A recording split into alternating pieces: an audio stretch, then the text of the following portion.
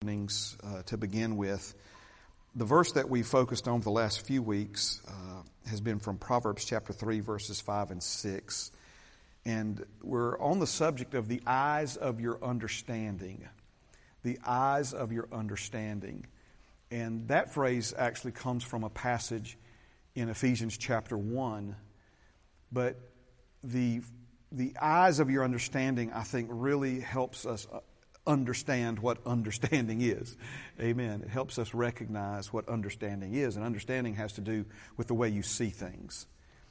The way you understand is the way you see. And if your understanding changes, then that means the way you look at things changes. Praise God. And we see that Father God is wanting to enlighten the eyes of our understanding. He's wanting His light to give us understanding. And light that comes from God means the ability to see things as they truly are. To see things as they truly are. So let's look at Proverbs chapter 3, verses 5 and 6. Trust in the Lord with all your heart and lean not on your own understanding. In all your ways acknowledge Him, and He shall direct your paths. Okay? Now, let's come back to this verse, but let's look at a few others before we do. Jeremiah chapter 10 and verse 23, it says, O Lord, I know the way of man is not in himself. It is not in man who walks to direct his own steps. Do you think about the profound revelation that's in that verse right there?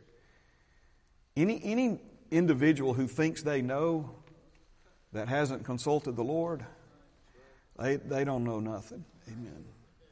And this is a real issue because we have an enemy who's a liar and a deceiver. We have an enemy who's a liar and a deceiver. And he feeds us thoughts and thinking and ways of doing things. And so many times we think we came up with that. We think we had that idea when it was the enemy who was feeding us that information. On Wednesdays, we've been looking at some things out of the book of Genesis when Adam and Eve sinned and fell. And in that experience, in that account in Genesis, God asked Adam a question. He said, who told you you were naked? And God says, why are you hiding? And he's, because I'm naked, I'm ashamed.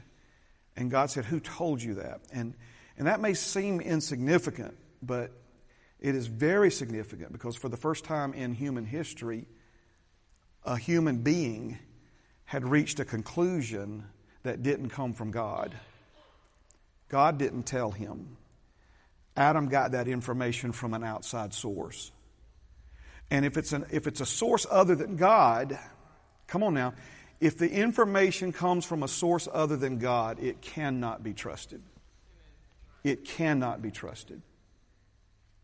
There's all kinds of voices in our world today, and I hope that you are realizing that not every voice can be trusted. There was a day when our news media had integrity, but they have swapped integrity for an agenda. And so, again, it's information that can't be trusted. And yet we put so much confidence and so much trust in information that doesn't come from God. So Adam had come to a conclusion about himself, about his existence, that came from an outside source, that came from a source other than God. And so notice now, combining and connecting these verses together, the Bible says we got to trust in the Lord with all our heart and lean not to our own understanding. In all our ways acknowledge Him, and He'll direct our paths. Why is that so important? It's important because the way of a man is not in himself. It's not in man who walks to direct his own steps. You were never meant to be the captain of your own ship. You were never meant to call the shots for your own life. You were created to be number two to God's number one and follow Him and let Him lead, guide, and direct you. God created you as one meant to be dependent upon Him. We were created by God to live on this earth with our trust in Him, depending upon Him. That leaning to your own understanding, depending upon, relying upon, putting your confidence in.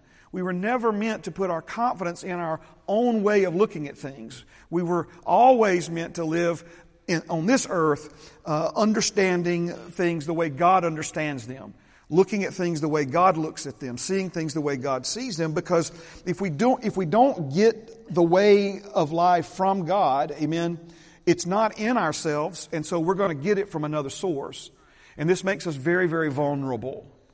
It makes us very vulnerable. Now, I want to add one more passage to this, and it's from Jeremiah chapter 17, verses 5 through 8. It says, "Thus says the Lord, cursed is the man who trusts in man and makes flesh his strength, whose heart departs from the Lord. For he shall be like a shrub in the desert, shall not see when good comes, but shall inhabit the parched places in the wilderness, in a salt land which is not inhabited." Now, we've referred back to these scriptures many times over the years. I'm not going to try to expound upon all of this. But the key thing is, if we're not trusting in God, the only other choice is to trust in men. To trust, and by the way, we're human beings. If you are trusting in your own understanding, you're trusting in yourself, and you're a man, and so cursed is the man who puts his trust in man. So don't let the devil, confuse you with the multiple layers here. If we put our trust in money, money is something controlled by men. And so trusting in money is no different than trusting in men, trusting in men's system. And the Bible says that you're cursed. You're cursed. Now, you say, well, Pastor Mark, we live under the New Testament and the curse has been done away with. Well, yes and no. Yes and no. The curse is still alive and well on planet Earth. The curse is still alive and well on planet Earth. Is there still poverty on planet Earth? Is there still sickness and disease? Is there still death on planet Earth? Amen. Is there still sin? So, yes, the curse is still here. You say, but I thought you taught us that Jesus became a curse for us. Yes, He did. He became a curse for you. As a matter of fact, Galatians teaches us that Jesus came under the curse that had us pinned down, lifted it off of us, and carried it away so that the blessing of Abraham could come upon you and me. But what did we learn a few weeks back? You can be a blessed person, but still live your life on a daily basis under the conditions, not of the blessing, but of the curse. You can have faith, but not walk in faith. You can be alive in the Spirit, but not walk in the Spirit. You can be master of all, but still live like a slave. Because we have to step up into the things that God has provided. We have to walk with Him and learn how to walk out the righteousness that He made us. Learn how to walk out the freedom that He made us. Now, the world is cursed. And again, we've done a lot of teaching about that over the years. And I know for some of you, these terms are maybe mean something completely different than what they are in the Bible. But to walk in the blessing, we do it. We what? We walk by faith in the Spirit. You can't walk in doubt and unbelief and in your flesh and still walk in and experience the blessing of God upon your life every day, even though He has blessed you, even though He has given you that blessing. Amen. Are you seeing this? But notice, let's not stop there. Blessed is the man who trusts in the Lord and whose hope is the Lord. Confident expectation. Hope is confident expectation. Those who wait upon the Lord. To wait upon the Lord means to expect upon the Lord. To expect upon the Lord. I kind of freestyle down there sometimes when sometimes I sing in the Spirit when I'm down there, but sometimes I freestyle in English. And so, those who wait upon the Lord, those who wait upon the Lord. Then that third time I say those who expect upon the Lord. Because that's what it ultimately means. Those who expect upon Jehovah will pass to power. Whose hope is the Lord, for He'll be like a tree planted by the waters, which spreads out its roots by the river, and will not fear when heat comes. But its leaf will be green, and watch this, and will not be anxious in the year of drought. No anxiety.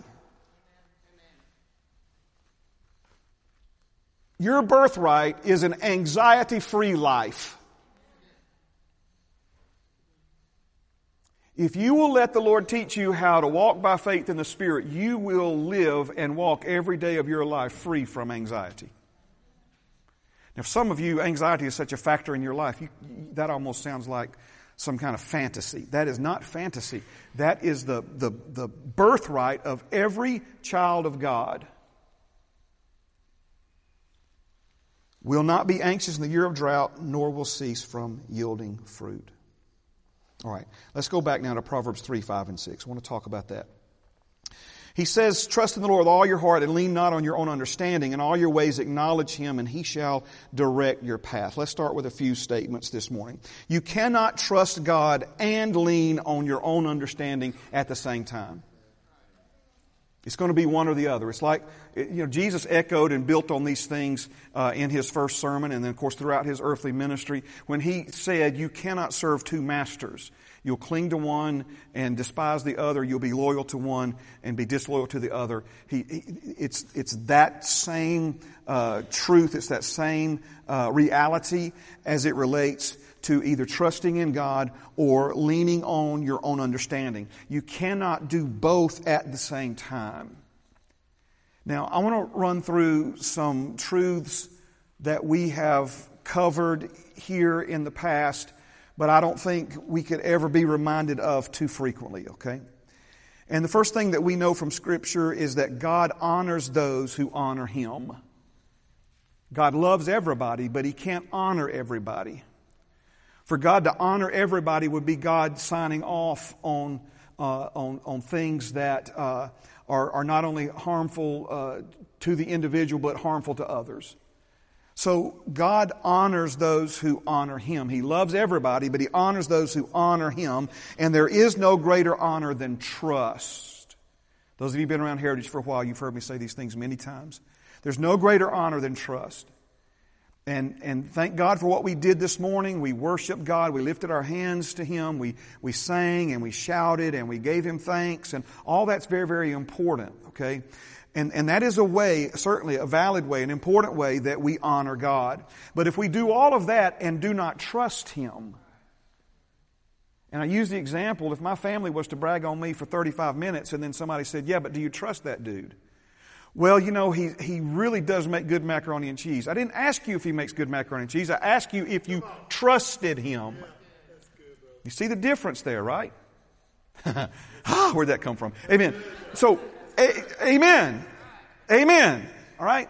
So we could talk about all that God is and all that He does and lift Him up and praise Him and exalt Him, but it's somewhat hollow if we don't trust Him. God honors those who honor Him. And there's no greater honor than trust. Now, let's keep going here. God can only take you as far as your trust in Him will allow. God can only take you as far as your trust in Him will allow. So it's one thing for Him to take the curse off of you and put the blessing of Abraham upon you, amen, and in you. For that matter, He's put His kingdom in you. Amen. It's one thing for Him to do that. But for you and me to walk that out in our life reality, it's going to require trusting Him. And God can only take you as far as your trust in Him will allow. So I could spend a lot of time here, and we have in the past on these things. I mean, these brothers from the Foundry, how many times have you guys heard me say that right there? I say that all the time. Because, again, that's one of the great lessons of life, is learning to trust and learning to love and learning to trust. What began in a garden is going to end at a wedding feast, and we're going to be the ones who are made one with Jesus to live with Him in positional and functional oneness for the rest of eternity. And this life is about finding out who wants in and who doesn't. Amen. It's about who wants to be a part of this eternal plan of God and who could care less about it. I think it was C.S. Lewis, one of those older thinkers in the Christian way. He said the door to hell is locked from the inside. See, we're all in for Jesus this morning. We're like, what? But there's some folks who don't want anything to do with God. You realize Judas heard everything Jesus had to say, saw everything that Jesus did, but money at the end of the day, so to speak, money was still more important to Judas. This man, for money, gave up having his name on one of the 12 foundational stones in heaven. Now, you don't have to believe this, go to heaven. But the rich young ruler did the same thing because Jesus already knew what Judas was going to do. And I believe when this young man comes to him, go-getter, all these things, I've kept the commandments from my youth. Jesus said, one thing you lack, sell everything you have and give it to the poor. And come follow me. Come be one of my disciples. I think he was the perfect replacement for Judas. You don't have to believe that. You said Paul was the replacement. Well, amen. God's always got his ways. But listen to me. Sweet Jesus. I got to get some stuff said this morning, and I'm going down a trail here, but let's just go real quick. Like, do you have to give everything? Do you have to sell everything you own to be? No. Zacchaeus gave half. And Jesus said, today salvation's come. This is what Jesus said. Jesus said, how difficult it is for those who trust in riches to enter the kingdom. Not about having riches, it's about trusting in them. And Jesus knew that this man's trust was in his money.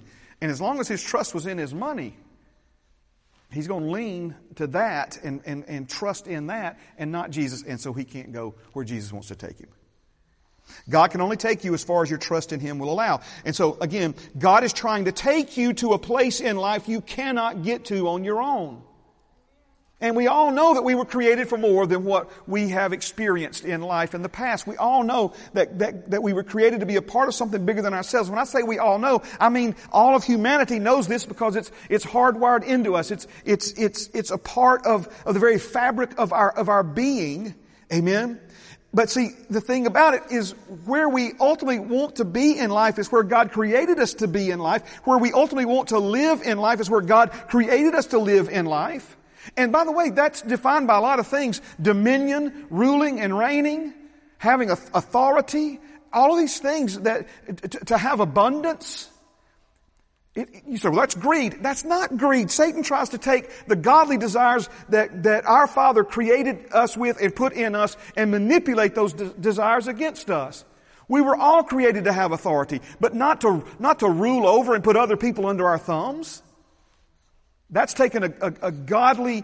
Remember when the disciples were arguing about who's the greatest? Jesus didn't rebuke them for desiring to be great. Instead, He told them how to be great. You were created for greatness. Satan tries to manipulate that desire in all of us for greatness to greed and arrogance and lording over other people and looking at other people as stepping stones to your destiny. And as Jesus said, the Gentiles, the people who don't know God, they look at the people they rule over as benefactors, meaning you exist for my benefit. Jesus didn't see it that way. God's trying to take you to a place in life you cannot get to on your own. Now, key phrase here is take you to a place. Our understanding says something like this. I'm not sure I want to go anywhere, God, but just do it for me here. Do it for me here. Do it for me now. Remember Naaman? Just wave your hand and bring this new and better place in life to me while I relax here in my comfort zone. Amen. I'm just trying to show you. See, He's trying to take you somewhere. But so many in the church today, they ain't going anywhere. And they're demanding that God come to them and do for them what they desire Him to do for them without them doing anything. That was Naaman, right? I thought you would just wave your hand over me and heal my leprosy. I'm not interested in going and dipping in some muddy river. I've got clean, beautiful rivers in my own country. If that's all it took, I could have done it there. Right? See, it's attitude. So God's trying to take you to a place in life you can't get to on your own. Our understanding says, no, God, do it for me here. Do it for me now. Just wave your hand and bring this new and better place in life to me while I relax here in my comfort zone. And we spiritualize this dysfunction by calling it waiting on God. I thought this was kind of a clever thing the Holy Spirit gave me. Waiting on God and treating God like a waiter are far from the same things. See, a waiter, right? You sit there at your table and you want the waiter to bring you some tea. Are you know what I'm saying? Hey, garçon. My family taught me a long time ago because, there's something about Some of you know this. Gina's parents are deaf, and they communicate with sign language. And so I so want to try to talk to them in sign language, except I don't know sign language. But I try to make it up, and it's like, oh, don't do that, right? I like to say that. Yeah, it's not fun. It's not. They're so gentle. I mean, they're like, just amen, right? So and then I get, years ago, I go to the Mexican restaurant, and I would try to, speak Spanish to the waiters, And Bethany said, Dad, you just ordered a childhood disease. Because polio and polio, however you say, how do you say chicken in Spain? See, I still can't. Polio. See, I ordered some rice and polio, and help us, Jesus, right? Amen. So, but when we're at a restaurant, we stay there, and other people go back and forth and bring us stuff, right? That's different from going, right? So, waiting on God is not treating God like a waiter, waiting for Him to bring you what it is that you want or expecting in your life. You see, from where you are right now to the place God wants to take you involves a journey. The sooner you come to that conclusion, the better. We were singing about it. It's a walk. When I end my race, until I run my race, until the end of my race, right? We are in a race. You don't race sitting still. You race. There's effort. There's movement. There's a journey. This is going to help you. Just stay with me, please. From where you are right now to the place God wants to take you involves a journey, and any journey involves a way or a path to get from where you are right now to where it is that you're supposed to be. And a specific destination. If we're just talking about a random, sometimes every now and then Pam will say, let's just take a little ride. And what does that mean? That means she just wants to get in the car and me drive around for a little while. Okay? No specific destination. That's different from going to the grocery store. Are you following me? Okay? So, a specific destination requires a specific path. You don't get to Tennessee following the same path that takes you to Florida. So follow closely here. A specific destination then requires a specific way. A specific way. And God's ways to get you from where you are right now to where He wants you to be in life, right? God's ways are higher. God's ways are higher than our ways, the Bible says in Isaiah 55. So higher equals above, different, and better. They're above our ways, they're different from our ways, and they're better than our ways. And so the greatest threat then, watch this now, the greatest threat to God's ways producing God's results in your life is your own understanding. It's your own understanding. Because His ways, by nature, the Word of God lets us know that His ways are different, higher, and better than our ways. Okay? See, we want God to work in our lives, but we want Him to work according to our ways. That's what that's what the Holy Spirit's been trying to communicate to us through our conversations involving Naaman over the last few weeks. Naaman needed God. He wanted God to help him, but he expected God to do it according to his ways instead of God's ways. Naaman expected God to work according to Naaman's ways instead of according to God's ways. So the greatest threat to God's ways producing God's results in your life is your own understanding. The pathway from where you are to the place God has for you is a way. It is a path you have never been before. That's the Bible. The Bible says this, right? He's got a way out for you, but it's a way you've never been before. So leaning on your own understanding locks you into the same old path that leads you back to the same old place over and over again. I'm just trying to break it down. This is how the Holy Spirit impressed upon me to give this to you this morning. Okay, I'm just trying to show you something here, right? So leaning on your own understanding, the enemy is the one who does not want you to trust in God with all your heart. The enemy is the one who's wanting you to lean on your own understanding. Because as long as we've already said this, as long as you're leaning on your own understanding, you're vulnerable to input from a source that's different from God's source. His word is truth. His source is truth. Satan always brings some type of deception or lie into his ways.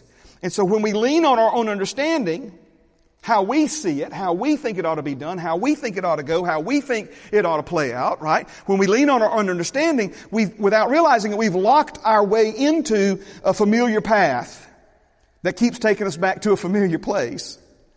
And it's like we can't break out of this cycle. Well, as long as you've taken the old path to the old place, you're going to keep taking that old path to the old place. The only way to get to the new place is a new path.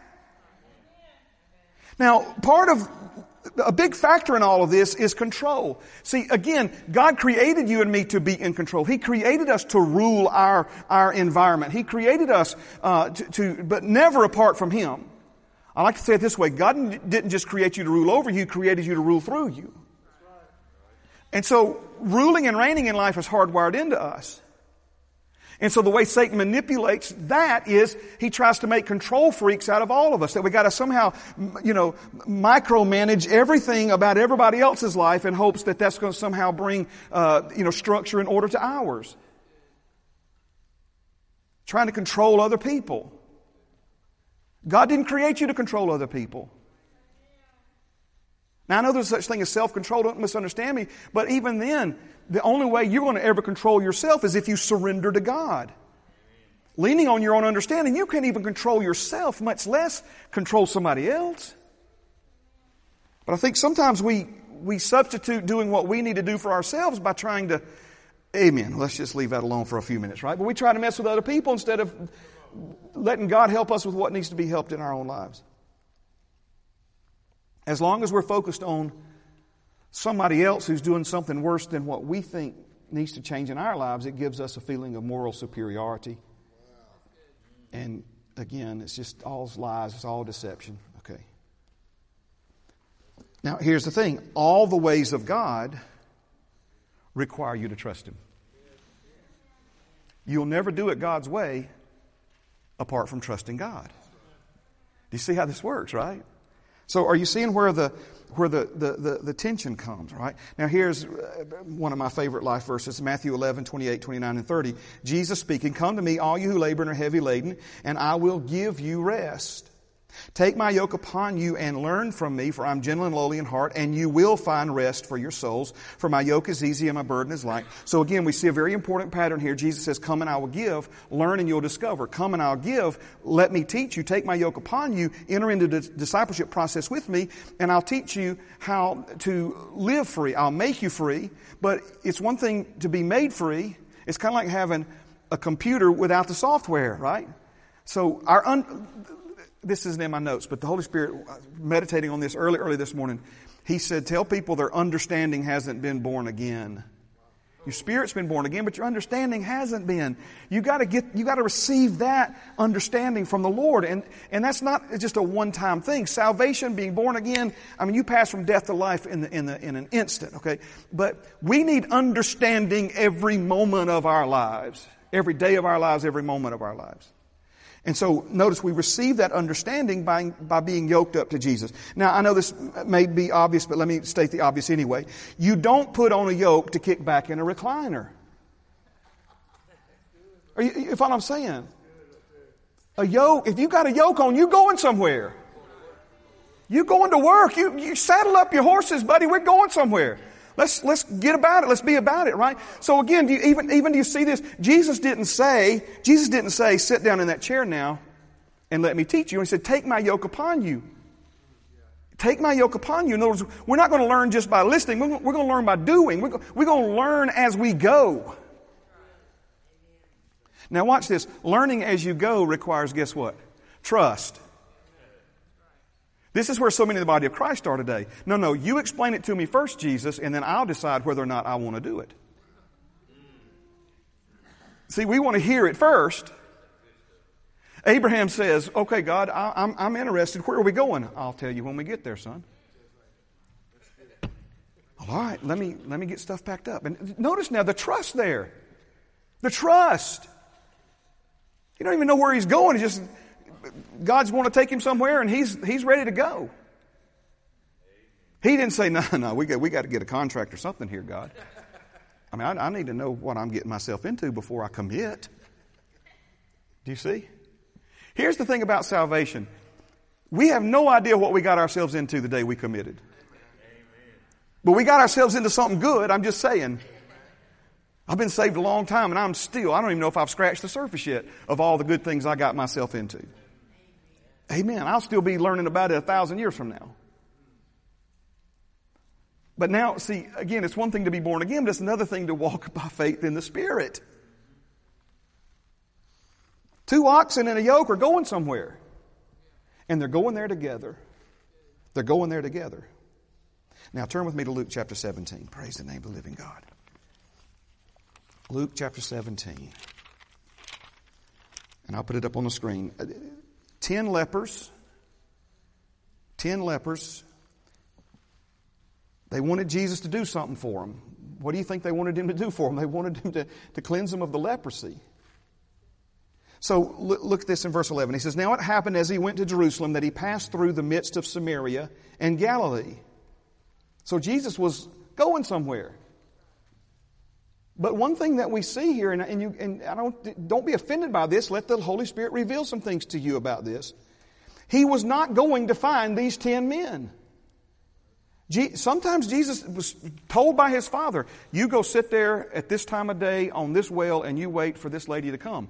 And he did that. But other times we see that blind, why do we keep calling him blind Bartimaeus? Healed Bartimaeus, right? He was blind, but now he's healed. Amen. Jesus help us, right? Prodigal son. No, he's not a prodigal son. He's a restored son.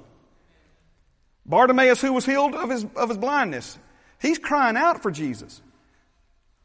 The woman who had the issue of blood. Jesus wasn't going to her house. He was going to Jairus' house. This woman crawled through the crowd and touched the hem of his garment. Jesus wasn't coming to find these 10 lepers. These 10 lepers went after him. Come unto me. They came. Now it happened as he went to Jerusalem that he passed through the midst of Samaria and Galilee. Then as he entered a certain village, there met him 10 men who were lepers who stood afar off, because their leprosy meant they couldn't intermingle with people who were healthy or who didn't have leprosy. And notice it says they lifted up their voices and they said, "Jesus, Master, have mercy on us." So they're crying out from a distance. So when he saw them, he waved his hand over them and said, "Leprosy be gone." Is that what he did? No, when he saw them, he said to them, "Go show yourselves to the priests." And so it was, as they went, they were cleansed. As they went, they were cleansed. As they went, they were cleansed. They didn't sit there and wait for Jesus to wave his hand over them. The Bible says, as they went, they were cleansed. Now, if you understand the Old Testament regulations and ordinances, any person who had leprosy was an outcast. They had to quarantine permanently. If they ever went into a place where there were people, they had to ring a bell and shout unclean, and it would be like parting the Red Sea. Crowds would part and let them through. It's horrible, horrible disease. Stigma, all that.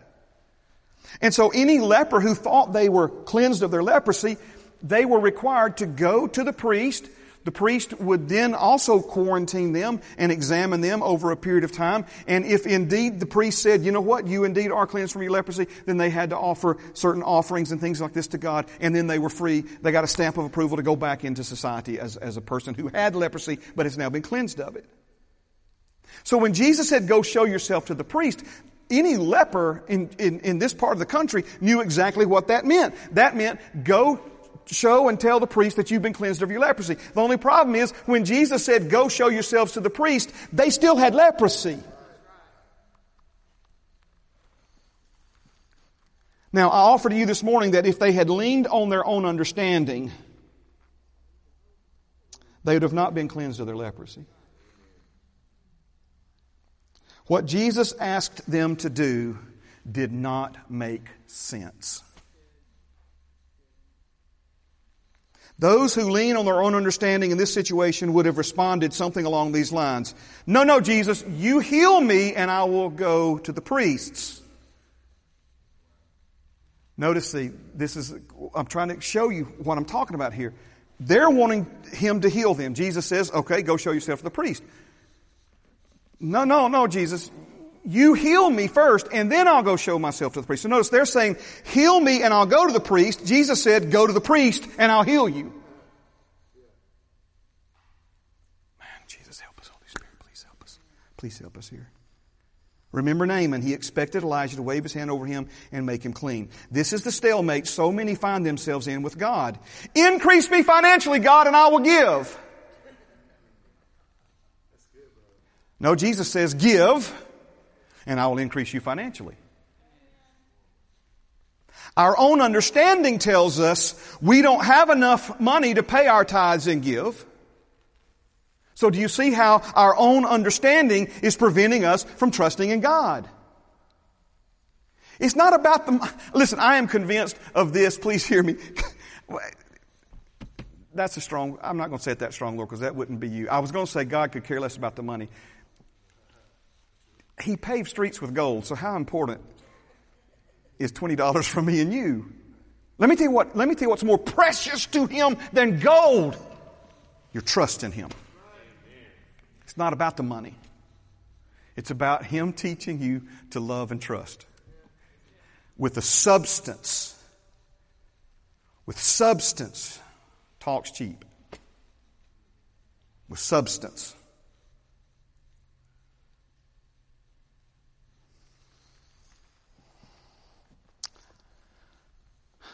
Our own understanding tells us we don't have enough to pay our tithes and give. So do you see how our own understanding in this situation would prevent us from trusting in God?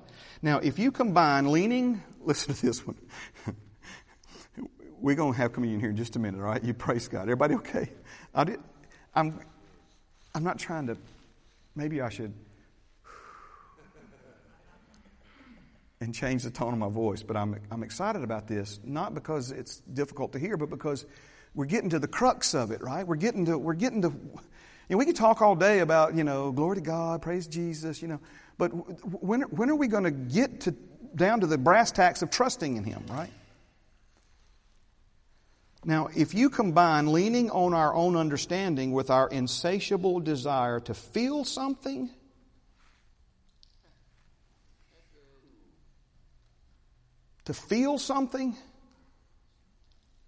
you see why so many people never trust God. We keep looking for some feeling to confirm that something's happened, it's almost like we're just grasping for it. We want to feel something. What did the 10 lepers feel when Jesus said, go show yourselves to the priests? They didn't feel anything. They didn't feel healed. Matter of fact, I could probably make a pretty good argument that if they felt anything, they felt confused, frustrated, and disappointed.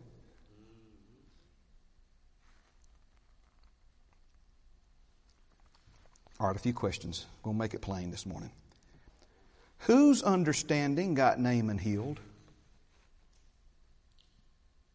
Whose understanding got Naaman healed? Did Naaman's understanding get Naaman healed? No, it was God's understanding that got Naaman healed. Whose understanding got the 10 lepers cleansed? It wasn't their understanding. And thank God, I define desperation as being desperate means you're willing to try options you previously had dismissed, right? When you die in a leprosy and somebody you believe has the ability to heal you says, go show yourself to the priest, it's like, well, what do we got to lose? But it was as they went, right? What would have happened to these men, the 10 lepers and Naaman, if they continued to lean on their own understanding? Now, how about this? Whose understanding will cause you and me to walk in financial abundance no matter what happens in the world's economy? Do you see this? Do you see this? Trust, like character, is built in the tension of the moment. What do we mean by that? You can't go to the grocery store and buy a pound of character. And you can't go to the grocery store and buy a half pound of trust. Only one way to get character, and it's developed in the tension of the moment. What does that mean? That means when everything in you wants to quit, but you endure, you persist, you just increased your endurance. How can we ever become more loyal people apart from being loyal? And how can we ever, again, trust is developed like character in the tension of the moment. We say it this way at Heritage. There's only one way to learn to trust God, and that's by trusting Him. You can't learn it any other way. When our own understanding comes into conflict with God's understanding, we have to make a choice. Everything I've said up to this moment, I've brought us to this one point right here. When our own understanding comes into conflict with God's understanding, then we've got a choice to make. Are we going to keep doing it the way we understand it? We could really have spent more time there with those 10 lepers, because this is where the devil really likes to try and confuse us, is if he can use something God has said. Right? When Satan comes against Jesus, Jesus says, it is written. So then he comes against Jesus again, and Jesus says it is written, and then the devil just comes right back at him. It's also written. Right? You see? In other words, the devil says it's written, and Jesus says it's also written. So the point I'm trying to make is the devil will try to use God's own words to confuse us. So Jesus says, go show yourselves to the priest. It's kind of like what we were talking about last week, I mean, what does that really mean? Does it really mean go show yourself to the priest, or does it mean, could have tried to confuse them there. We have a choice to make. Am I going to continue to do things according to my own understanding? Am I going to continue to lean on my own understanding? Or am I going to do things according to God's understanding, which would be what? Equal to trusting in Him. Amen. Matt, Daniel, Vanessa, y'all come on, please. Praise God.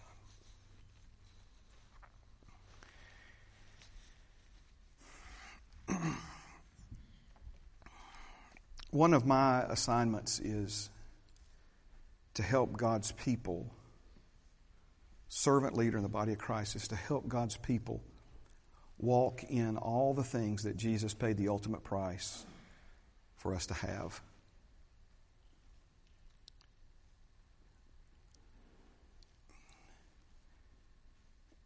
It's Christmas, and people we love, we're trying to figure out what to get them, to bless them, give them a Christmas gift. And I've almost got to where I just take Pam shopping. You know what I'm saying? I mean, sometimes I knock it out of the park with the gift, and sometimes not so much, right?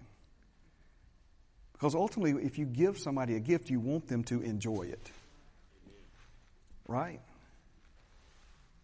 If I ever give you a gift that doesn't fit you or you don't enjoy, please, let's go get another size, another style. Amen. Because that's the whole point of it, is giving it to you so you can benefit from it, so you can get some use out of it, so it can make a difference in your life and what have you. Amen. So put yourself in Jesus' shoes for a moment. The price that He paid to make us what He's made us and to give us what He's given to us. And 99.7% sits on a shelf in people's spirits. Have no idea even that He's done it for them. Have no idea that He's even given that to them, much less, far from, that inward reality becoming an outward expression of life. Actually enjoying. Actually walking in the Spirit. Not just being alive in the Spirit, but walking in the Spirit. He gave us faith. Fully intending on us to use it. You ever one of those deals where you give somebody a gift and they don't use it because it's like too pretty, Scratch it up, man. Get out there and use it. And put it to use. It's rugged. Faith will fight every battle. Amen. It's a tool. Tool's meant to be used. Amen. Are Are you seeing what I'm saying here? There's a huge disconnect somewhere. And we see it. It's in the Scriptures. It's not like this is a mystery we have no answers for. It's right here in the Bible. But some could say it's more complex than that, Pastor Mark, and you could make a case for it. But this is where the Holy Spirit has me of late, where this is concerned, okay? It comes back to understanding. We have our understanding of these things. We have denominational understanding of these things. We have religious understanding of these things. We have traditional understanding of these things. And those are the understandings of all these promises that we lean on. It's kind of what we were dealing with last week. You know, you buy the new car and it's supposed to have heated seats, and the dealership tells you, well, they're not for everybody, or it doesn't really mean that.